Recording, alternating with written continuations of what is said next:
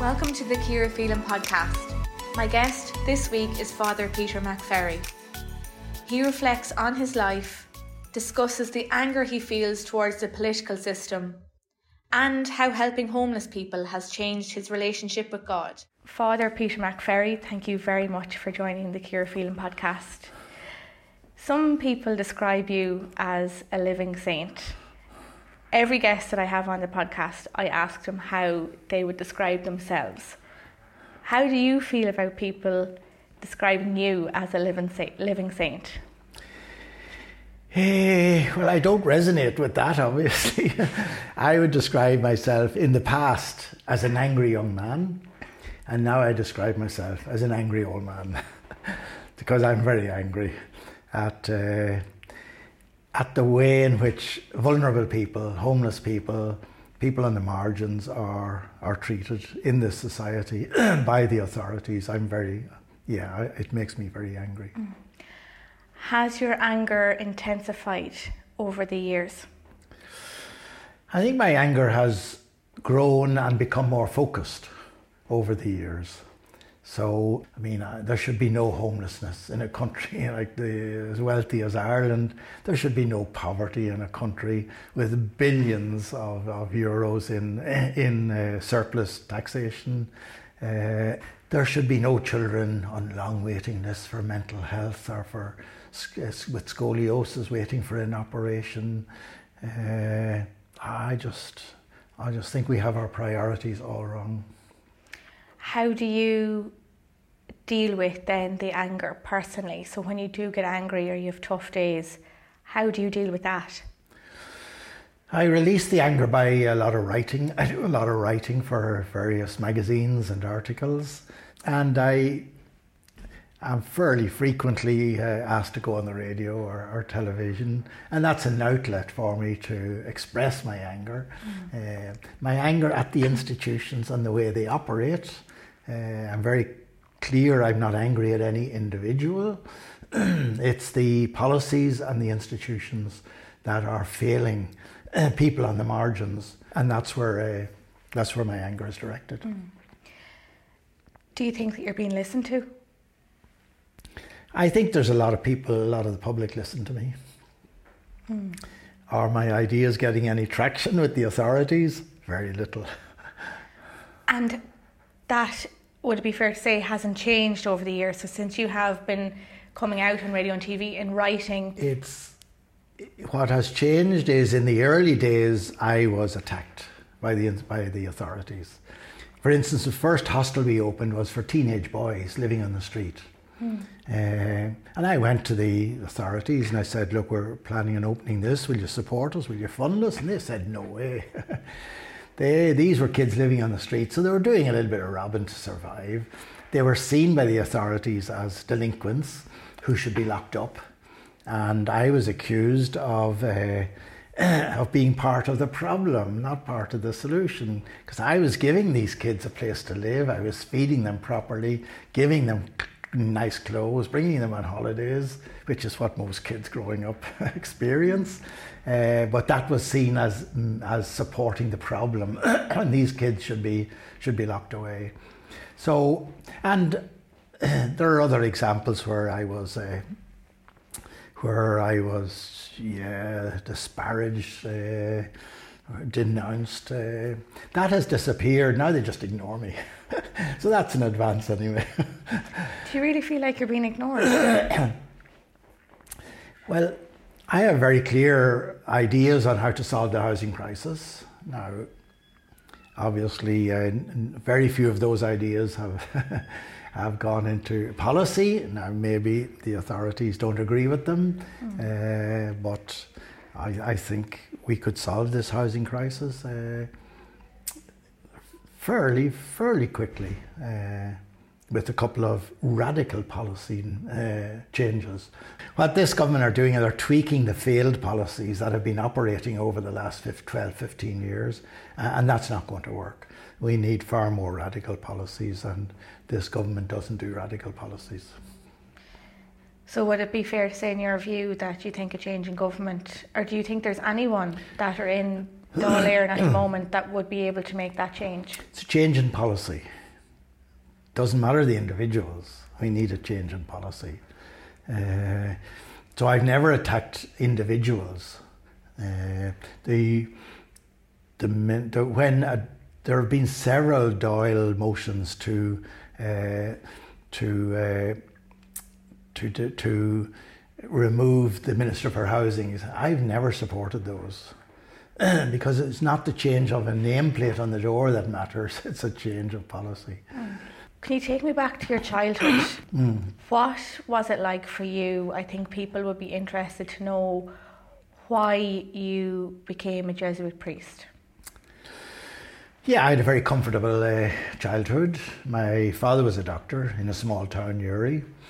Doctor in a small town like Newry was financially secure and had good social standing. My mother's, and I learned a sense of service from my father, because in those days he didn't have a practice. He was starting off, he didn't have a practice, he didn't have assistants, so he was on duty 24/7. And I'd hear the phone going at night time, father getting up, going out to see his patient, never complained. Some nights the phone might go twice. So I got a sense of service from my father. My mother was a Welsh Protestant who converted to Catholicism to marry my father, because in those days if a Catholic married a Protestant, they were going to go to hell for all eternity. To avoid that fate, my mother converted to Catholicism. And like many converts, became more Catholic than the Catholics themselves.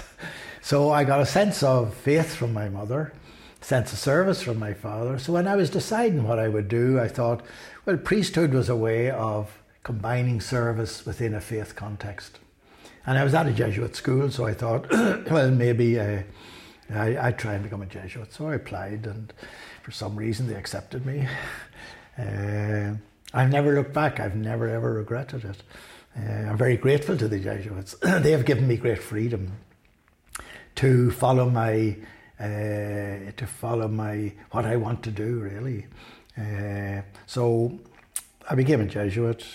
I never looked back, and I've had a great freedom to try and pursue the issues that I do pursue.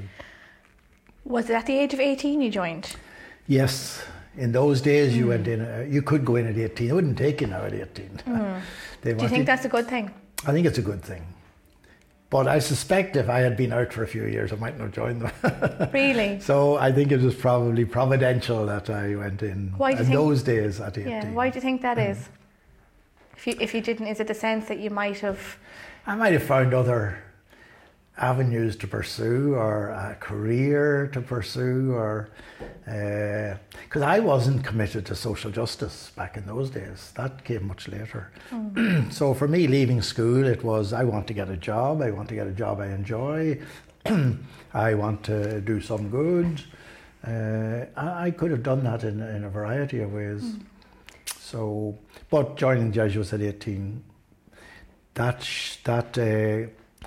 carved out the path for me, a very single-minded path for me, which might not have happened if I had gone off on other paths.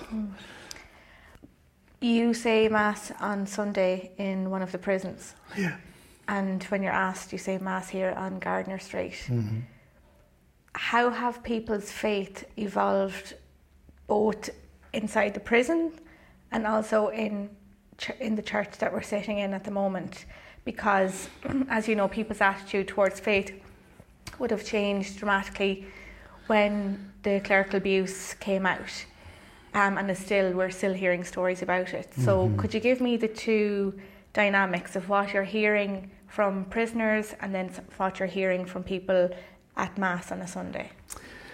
Yeah, prisoners, a huge number of prisoners have experienced abuse, many of them abuse in the children's institutions. I remember the Minister for Children coming to Wheatfield Prison when there were 16 and 17-year-olds in Wheatfield Prison. And she came to the Mass I was saying for those young people, and she asked them, how many of you were in the Children's Detention Centre in Oberstown? Every single hand went up. So a lot of prisoners have bad childhood experiences, but they don't, they take people as they are. So, right, I'm a priest. Many experienced abuse at the hands of priests, but they don't point that at me. They take me as I am. And they see me as somebody who's on their side, who's an advocate for them, and they respect that.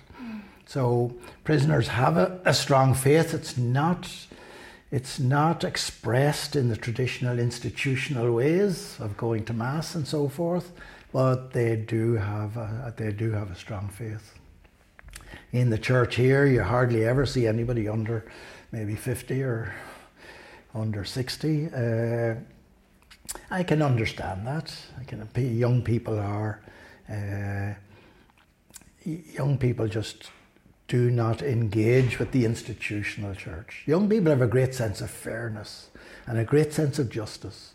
And if you ask young people to do something for somebody in need, they will jump at doing it. So I always say, unless the church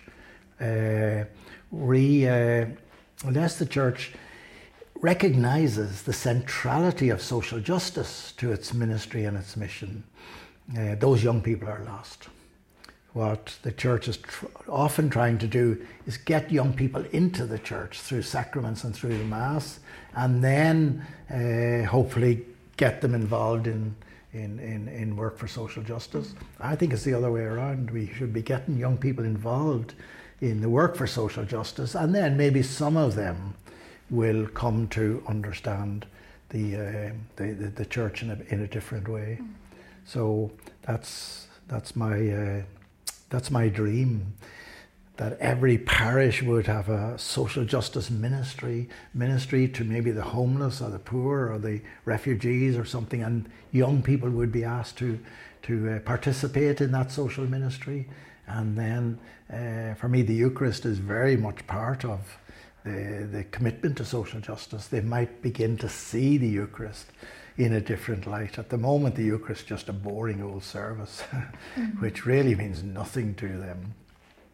But for me, the Eucharist is Jesus is giving his life for us, and we at the Eucharist commit ourselves to giving our life for others. So the Eucharist for me is central to the commitment of the Church to social justice. And I think young people, if they're involved in social justice, can be led to see the value of the Eucharist in that context. Do you think that more people would be attracted to join, priesthood if they were allowed to have their own family, if they could get married? What are your views on that? Well, I think celibacy is a big issue today, obviously. We live in a very sexualized world where sex is in front of your eyes everywhere, on your mobile phone, on your tablet, on your computer. So celibacy is a huge ask for young people in today's world. But for me, it's not a question of priests. I think we shouldn't focus on priesthood. The church of the future is going to be a church of lay people, run by lay people. The priest has a role, and the priest's role will be to, as a leader of the community and as a minister of the sacraments. But the church itself will be run by lay people. So I'm not focused on increasing the number of priests. That's not. People say should we allow? I'm all in favour of women becoming priests. In the time of Jesus, gender equality was not an issue. Today, gender equality is a justice issue. So I think by excluding women from priesthood, that's an injustice. However, the downside of admitting women to the priesthood is that the traditional model of priesthood will continue. Because there will be more priests available to do more of the things that priests are doing.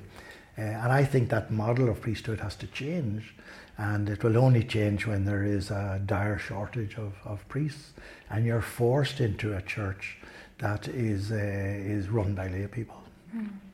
Do you think that children are sexualised at too young of an age these days? Well, they are, obviously, I think. I mean, it's they have smartphones from the age of 8 or 9 nowadays, and you can access anything on smartphones. Mm-hmm. So I think that, I think they are growing up in an age where sexuality is, they're living in an aura of sexuality. It surrounds them at every step. Mm. Interested to hear, when you reflect on your own life, do you ever wish that you could have had your own family or got married? In one way I do, but in another way, being celibate gives you freedom. Gives you freedom to work with homeless people in a way that you wouldn't be able to do if you had to work with you, if you had a family and children to look after.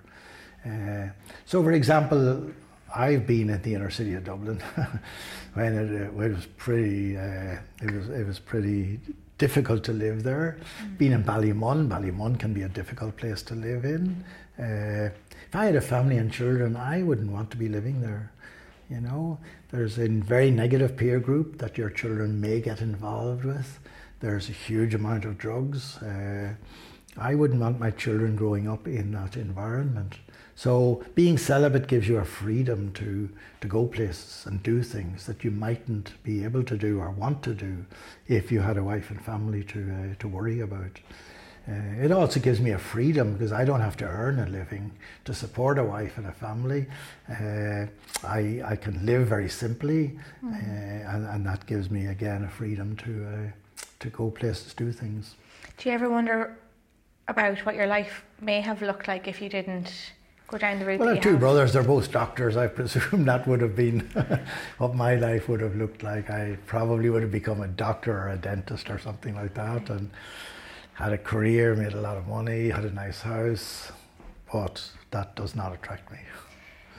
Do you ever get, even though you deal with a lot of people and you on a daily basis, do you ever get lonely or seek that love and affection from, you know, a partner, woman or man?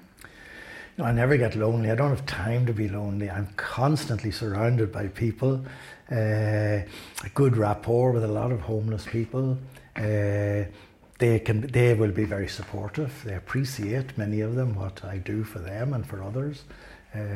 So in that sense, I get affection or emotional support from the people that I'm working with. Yeah, it would be nice to have children, watch them growing up and watch them becoming adults. But I think the compensation is that I have hundreds and hundreds of children who are homeless. What is your message to people who don't have any faith? I'm not trying to give them faith. I think the message is, for me, I wouldn't use the word God, for instance, anymore. I think we should abolish the word God, because God means so many different things to so many different people. You know, to Islamic State, God means someone who wants them to kill and destroy. You know, for when Jesus was around, the Jews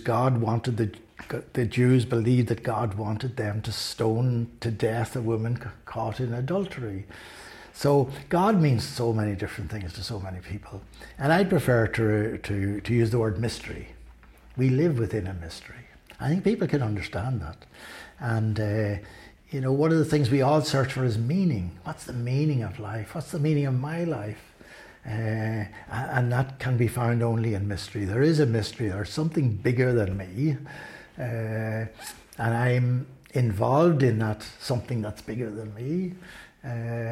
It's a mystery, and we can't understand a mystery. That's what is the meaning of a mystery. We can't understand it, and we keep searching to understand who God is. We'll never understand who God is, because God is mystery. And so I think God doesn't ask us to understand who God is. I think God asks us to trust in this mystery, that this mystery is somehow involved in our world and is somehow provides meaning for what is happening in our world.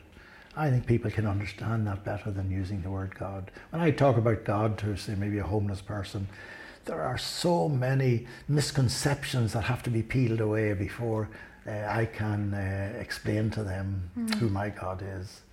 So, but are you praying to a God? I'm praying to a God, yes. So is that God in a different image? Obviously, a different image to what a lot of other people would have of God. But what's your?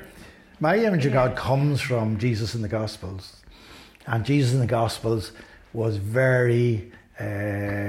His focus was on building the community here on earth, over which God could preside. And that community here on earth meant reaching out to the poor, reaching out to the unwanted and the rejected. That's what Jesus did, and that's what God wants us to do. That brought Jesus into conflict with his society and with the authorities and led to his death. And if we are committed to those who are poor, lonely, homeless, refugees and so forth, that will bring us into conflict, maybe with our society. For example, if there's a homeless hostel opening in a particular area, or a traveller campsite being suggested for a particular area, there will be a huge amount of local opposition. And if I stand up and say, I support this, I'll understand what it's like to be marginalised myself by that community. So standing up for the poor and the unwanted can bring you into conflict with your own society and your own, with the authorities. But that's very much what Jesus did, and that's very much what I believe God asks us to do. So for me, God isn't someone who's saying, oh, you must come and worship me. That's not who God is. God is saying, look, I don't need anything. I have everything I need. But my children have needs. Huge amount of my children have needs. They're poor, they're stressed, they're lonely, they're homeless, they're refugees, they have nothing to eat. That's what I want you to do. Go and look after my children. So I think we're focused on God up there. And God is saying, look, forget about me. I want you to focus on the children. And that's what every parent wants. Every parent is, the children are the focus of their life. And the parents are willing to make sacrifices for the sake of their children. So I think every parent would want people to not to be sort of looking to them, but to be looking to their children. And that's what God wants.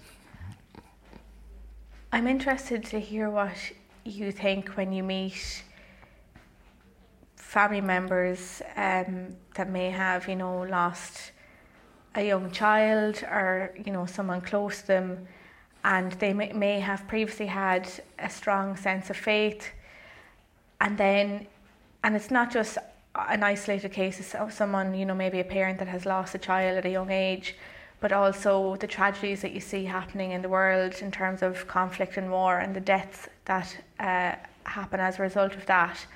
And some people think to themselves, how could that happen? We make the mistake of thinking that God is a person like us. Yes, a super person, but someone who thinks like us and makes decisions like us. And we often think that that person we call God is controlling everything that happens here in the world. And so when bad things happen, we say, well, how could God allow that to happen? That's not who God is. We are part of nature. And in nature, good things happen, bad things happen. It's nothing to do with God. It's just that is nature. There's an earthquake occurs and 5,000 people are killed, but that's due to the plates in the earth that are moving. Nothing to do with God.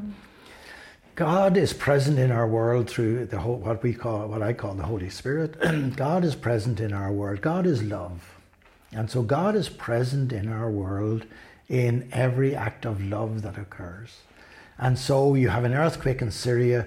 God was present there in the hundreds of thousands of acts of love and care that people showed to those who were bereaved or to those who were injured. That's where God was present in the earthquake. God didn't cause the earthquake. God didn't want the earthquake to happen, but God was present there in the earthquake, in the love that occurs.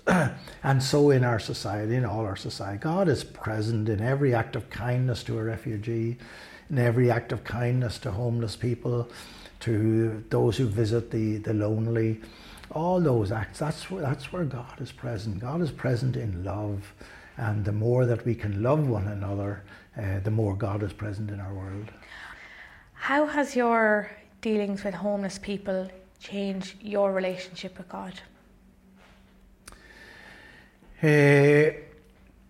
Well, I grew up with a very traditional image, understanding of God. I believed that God laid down all these laws and we were supposed to obey these laws, and if we obeyed these laws we'd go to heaven, and if we didn't obey these laws we might go to hell. And so I grew up with that understanding. God was a God of the law. When I went to the inner city and I saw the poverty and the lack of opportunity for people in the inner city, and a young person who's living in dire poverty and his jeans get torn, he has no way of replacing those jeans except to go down to a shop and rob them. And so I came to believe that God is no longer God is not a God of the law. Our God is a God of compassion, a God who cares for us, a God who reaches out to us. And then our responsibility then as people who believe in a God, as people who are faithful to a God, our responsibility is to be the compassion of God to other people. So for me, God became a God of compassion, and that has changed my life. My responsibility in life now is not to obey laws that God has laid down. My responsibility in life is to reach out in compassion to those who are in need, and that's what God wants. When you moved to Dublin in the 70s and you opened a hostel, the conditions were very different to what you're dealing with today. Mm-hmm. Can you recall what that was like? The conditions? When you were dealing with homeless people in hostels, when you took in young boys? Yeah, conditions for them were terrible. And the understanding of why they were homeless was terrible. These were kids who were being abused at home, who were experiencing violence at home, whose parents were alcoholics because no drugs around in those days.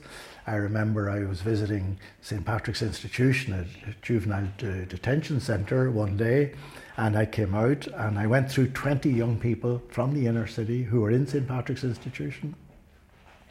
19 of them had alcoholic parents.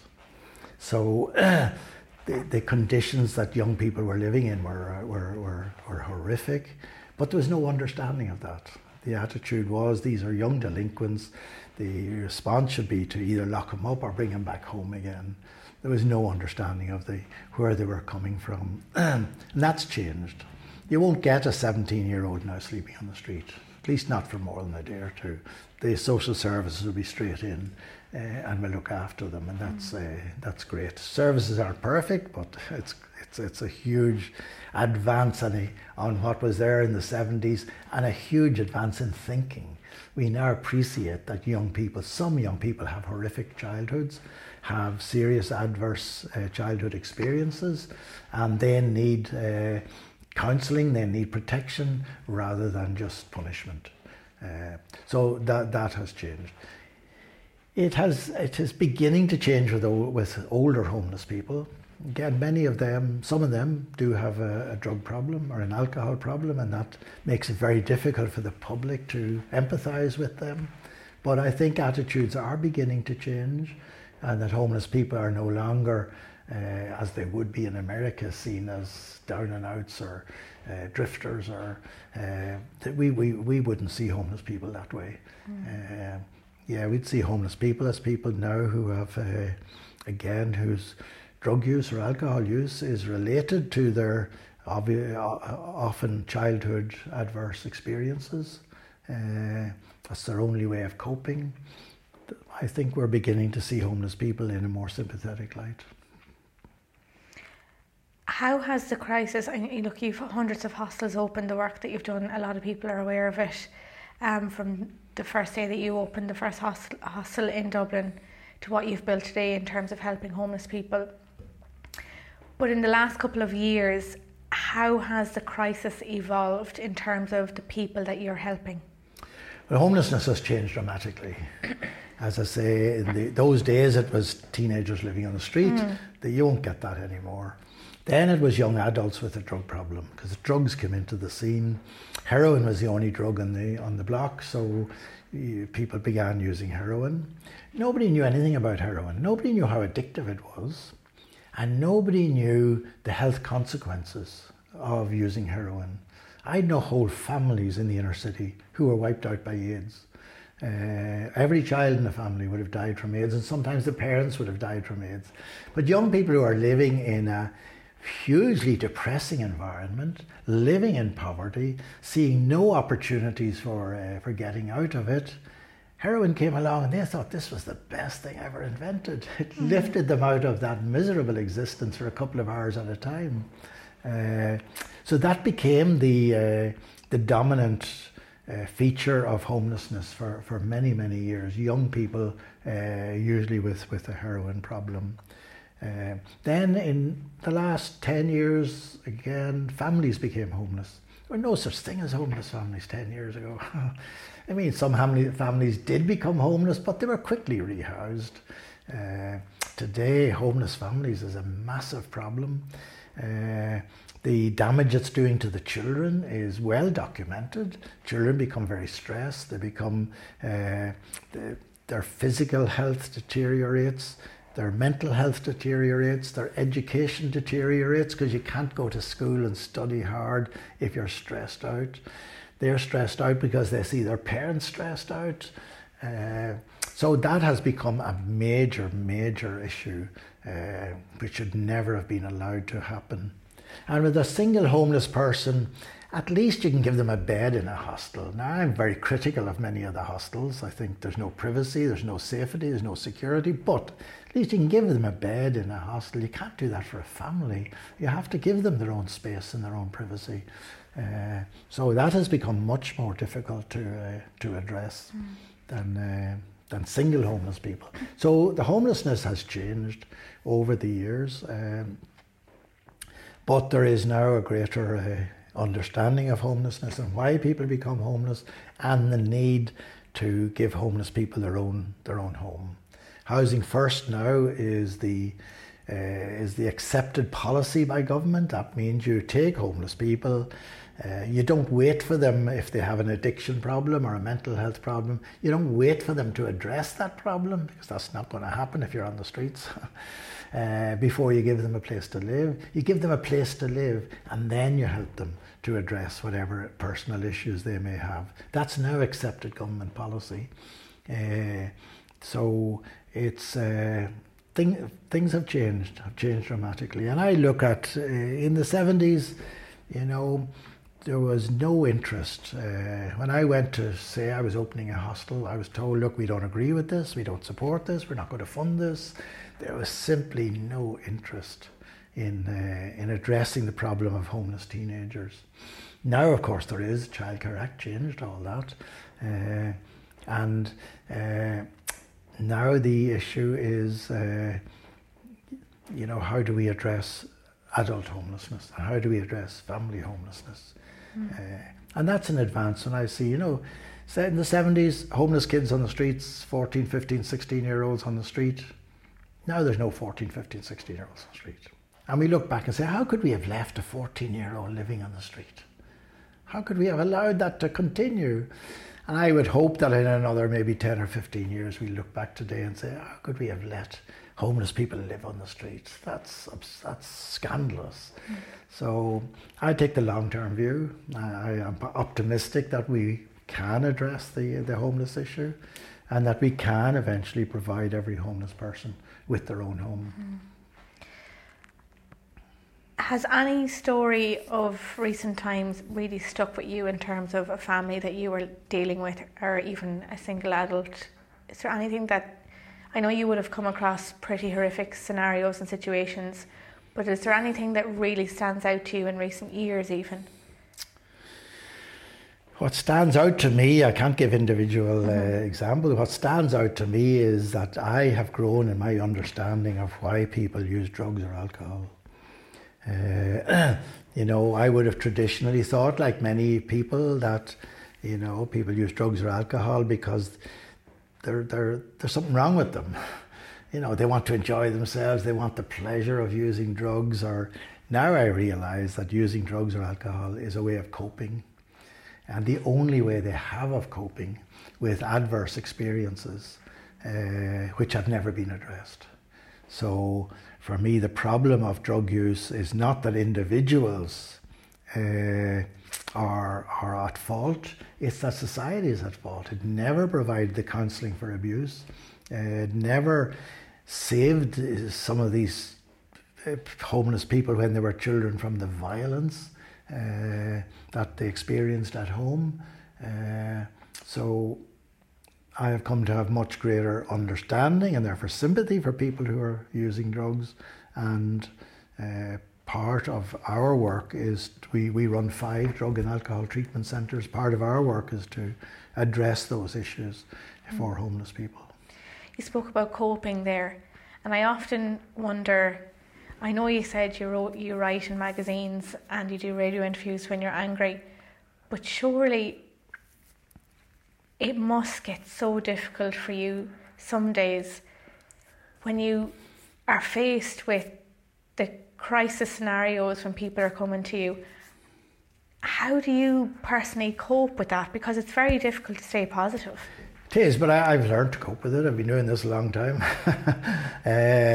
so I've learned to cope with it. I realise I cannot solve the whole world's problems, so I can only do whatever little bit I can do, and that's enough. I'd love to be able to do more, but I can only do what I can only do, and I have to be content with that. When you say you learned to cope, did you struggle prior to coming to that realisation that you can't solve all of the problems? Yeah, when I went to the inner city of Dublin, I thought now I was going to change the people in the inner city. Young priest coming in, idealistic. The only thing that changed was me. They changed me. And I remember one time a woman came to me saying, you know, could you have a little bit of financial help? And I was saying to her, when do you get paid? She said, I don't get paid till tomorrow. I said, well, why have you no money today? She said, because when I get paid, I lend money to my neighbours when they're stuck. And I'm coming with my middle class attitude thinking, look, that's madness. Hold on to your money, manage it, keep it for the week. She said, no, my security is I can lend money to my neighbours and they will lend money back to me when I'm stuck. So that's my security. So I was coming in with my middle class attitude. It's totally wrong. So yeah, they changed me a lot, and that's... Mm-hmm. You've been assaulted in part of your work. You know, I say plenty of times that no one even knows about. You know, there was one recent time that it appeared in news. How do you deal with that? Because obviously that can, like when you're physically harmed by the people that you are helping, how... It has happened very, very rarely. Okay. And usually very minor, you know, a black eye or something. That particular incident was a young fella, high on tablets, early hours of the morning, knocked on the door, looking for money. Actually gave him money, not because I was scared, but because he said his mother had died down in Wexford and he needed to get the bus down to go to the funeral. And I thought, well, okay, I don't want him to miss his mother's funeral. So even though he'd given me a black eye, I said, look, I don't want you to miss, here's €20, go down and get the bus. Now, he came back the next day, apologised, we shook hands, and now he's off the tablets completely, and he's doing very well. He's really made a huge amount of progress since that time. So I think that's great. I'm delighted at that. Now, I could have called the police. He would have got 3 or 4 years for assaulting an old age pensioner in his own home at 3 o'clock in the morning. Oh, what good would that have done? Yeah. Now he's moving his life forward in a very, very positive way, and yeah, that gives me a lot of joy. But do you not get disheartened ever by something like a physical assault? It very seldom happens. Okay. And that young fella couldn't walk around Ballymun for a long time. All right. because people wasn't aware that they... People were very angry. They were trying everything to find out what his name was, and I wouldn't tell them. Okay. But they were very angry that I had been assaulted. So you have people protecting you in the community? There's a lot of homeless people would protect me, yeah. A lot of people, would know of your story, the work that you've done, but would also like to know, have you ever had to overcome a personal challenge in your life? I think I'm too busy to... personal challenge.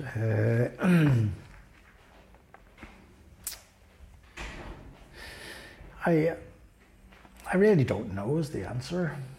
I think what changed me was my understanding of God. I couldn't do I think if I had continued understanding God as a God of the law, I would probably have left priesthood and left the church. Okay. It was my understanding of God as compassion and God as love, and calling us to be compassion and love to others. I think that really reinforced my faith and gave me the strength to continue doing what I'm doing. So, and that change came from the people of the inner city of Dublin. It's the God of the law just disappeared when people have nothing. Get a kid who breaks a window, brought down to the Garda station, gets a hiding in the Garda station. 2 crimes have been committed. A minor crime, breaking a window, and a major crime of assault. The kid gets maybe locked up. Or the Garda who assaulted him gets promoted. I'm saying to myself, there's something very wrong here in our society. So, and people say, if a kid goes out shoplifting, that's wrong, it's against the law, would you not condemn him? And I'd say, okay, if you want me to condemn him for shoplifting, I will only do that if I can condemn even more strongly the society that puts him in a position where he has to shoplift because of dire poverty. So the God of the law disappeared from me, and if that hadn't happened, if the people of the inner city hadn't taught me that, I don't think I'd be doing this work today. Do you think though that people that do commit, theft, crimes like that, although they may have come from a disadvantaged background, do they not also have to accept responsibility that what they did was wrong, even though they might have been put in a situation whereby, like you mentioned, the ripped jeans, that they had no choice but to go and rob a pair of jeans because that's the only way that they can replace them? Of course, we all have to take responsibility for what we're doing. They broke the law. Did they break the moral law? I don't think so. They had no choice. Yes, they broke the law, but people talk about rehabilitation of prisoners. 70% of people who go to prison have an addiction. Over 50% have a mental health problem. They have never been addressed. So I don't talk about the rehabilitation of prisoners. I talk about the rehabilitation of society. Because what happens if a prisoner is released from prison, will that prisoner re-offend? That depends not on what happens in prison, that depends on the 6 weeks after they come out of prison. If they come out of prison back into homelessness, or back into the community, drug-filled community they're living in, back into poverty, yeah, the likelihood is they're going to re-offend. Now, I had a guy in England in prison, and the prisons in England are no great model for us, but this guy wrote to me in November, and he said, I'm getting out in February. They have organised accommodation for me. They have organised a place on a training course for me, and there'll be 2 weeks welfare money waiting for me at the gate when I leave. I'm thinking, why can't we do that for everybody? And the reoffending rate would drop dramatically. So just releasing people into homelessness with no money in their pocket is a recipe for reoffending. People's attitude towards people who use drugs and who are homeless, there is a cohort in society that will never see your view on life. What do you have to say to them? I can understand that. People are scared. They don't want to engage with drug users or people who's drunk. I can understand. I would say don't engage with them. They need help. They need professional help. I would say don't look down on them. Try to understand why they are using drugs or alcohol. Just try to understand. Don't give out about them. Don't pass disparaging comments to them. Just try to understand. And the way I say, I often say, and I do believe, that if I had been born into the circumstances that many of the people I work with were born into, I would be the person in prison. And if they were born into my circumstances, they would be the priest coming up to visit me in prison. So it's, I think of two young babies born at the same time, same hospital, lying side by side in their little cots. One grows up to be a judge, the other grows up to be an armed robber. What's the difference? It's not in their DNA. The difference is the experiences they have growing up makes all the difference. Yeah. So I would say to people, try and just understand where they're coming from, why they're using drugs or alcohol. Don't engage in that judgmental dismissal of people with a drug or an alcohol problem. Can you tell me the happiest moment of your life so far? Do you recall something that... One of the things that really I enjoy is, when you offer somebody their own home, a little apartment, and they've been on streets maybe or in homeless hostels for years, and they walk into this apartment, and our apartments are beautiful. Some of our staff complain they're much nicer than the private rented accommodation they're living in, but our apartments are very nice. When they walk in, and they can't believe it, and they say, "You mean this is for me?" It's a dream come true for them. And just to watch their face and the smile on their face is just, it's magic. So that happens a good bit for you? We have housed over 1,000 people in their own apartments. Yeah, that happens. That happens a lot. Yeah. A piece of advice that you would give to someone that you'd meet on the street or my next podcast guest, what's the motto you live by? Don't live for yourself, live for others. For Jesus, other people were everything. And he was willing to sacrifice everything, even his own life, for other people. So I suppose my motto would be, don't live for yourself, live for others. Thank you very much for joining me today. Pleasure. Join me back here next week for another episode of the Cure of Feeling podcast.